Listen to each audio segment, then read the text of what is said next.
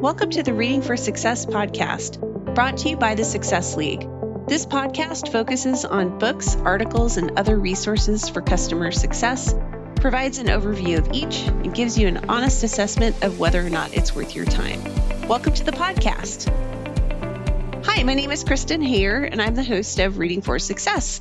I'm also the CEO of the Success League, a boutique customer success consulting and training firm based in San Francisco.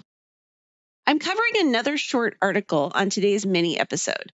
This one is from HBR.org, and it's called How Do You Evaluate Performance During a Pandemic? Very timely, no? This is written by Lori McKenzie, Joanne Weiner, and Sophia Kennedy, and covers ways to minimize bias in performance reviews. So what is this one all about? It is the responsibility of people managers to make sure that the impact that COVID is having on women's careers in 2020 doesn't get worse because of bias in performance evaluations. My favorite quote from the article does a good job of summing it up. Quote, "Managers face particularly tough decisions right now. They must figure out how to reward those employees who are quote unquote stepping up during these crises without inadvertently penalizing those who have needed to quote unquote lean out." So how is this related to customer success?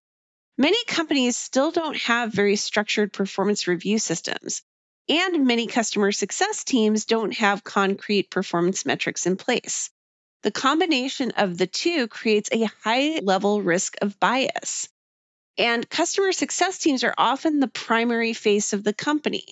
That face should reflect the diversity of the customers that they serve. So what were my key takeaways from the article? My favorite section of the article gets specific about the ways that COVID-19 is increasing bias. The first is that we're all stressed, and in any crisis, people tend to make snap judgments. The second is ambiguity. Everything right now is ambiguous, and in the absence of clarity around roles and performance criteria, this can increase bias. Finally, there is the, quote, ideal worker norm, someone who focuses solely on the job. And that is really unrealistic during a pandemic. However, that norm is still being applied to some employees and is driving bias. Another part of this article that really resonated with me is the section on developing criteria around performance, specifically a role model. In our classes at the Success League, we teach hiring managers how to build a role model for a CSM. And this model comes in handy when you're trying to evaluate your employees fairly. Having a disciplined hiring process that includes a model pays dividends, even down the road. And I love that the authors highlighted this in the article. What I wish they had spent more time on is how having a metrics-based management approach can also help to prevent bias. Managing a team against standard goals makes it easy to ensure that you're comparing team members apples to apples, and also makes it easy to adjust expectations across the board in a year like 2020. Many customer success teams have had to lower retention expectations or adjust expansion metrics because of the severe impact of COVID-19 in certain verticals. It is a lot easier to make those changes across the board when you have goals in place, and it helps to prevent making exceptions for individuals, which can drive bias. So is this article worth your time?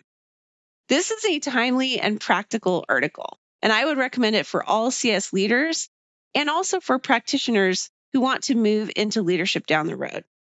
Minimizing bias and trying to prevent it in the first place is a critical part of management at any time.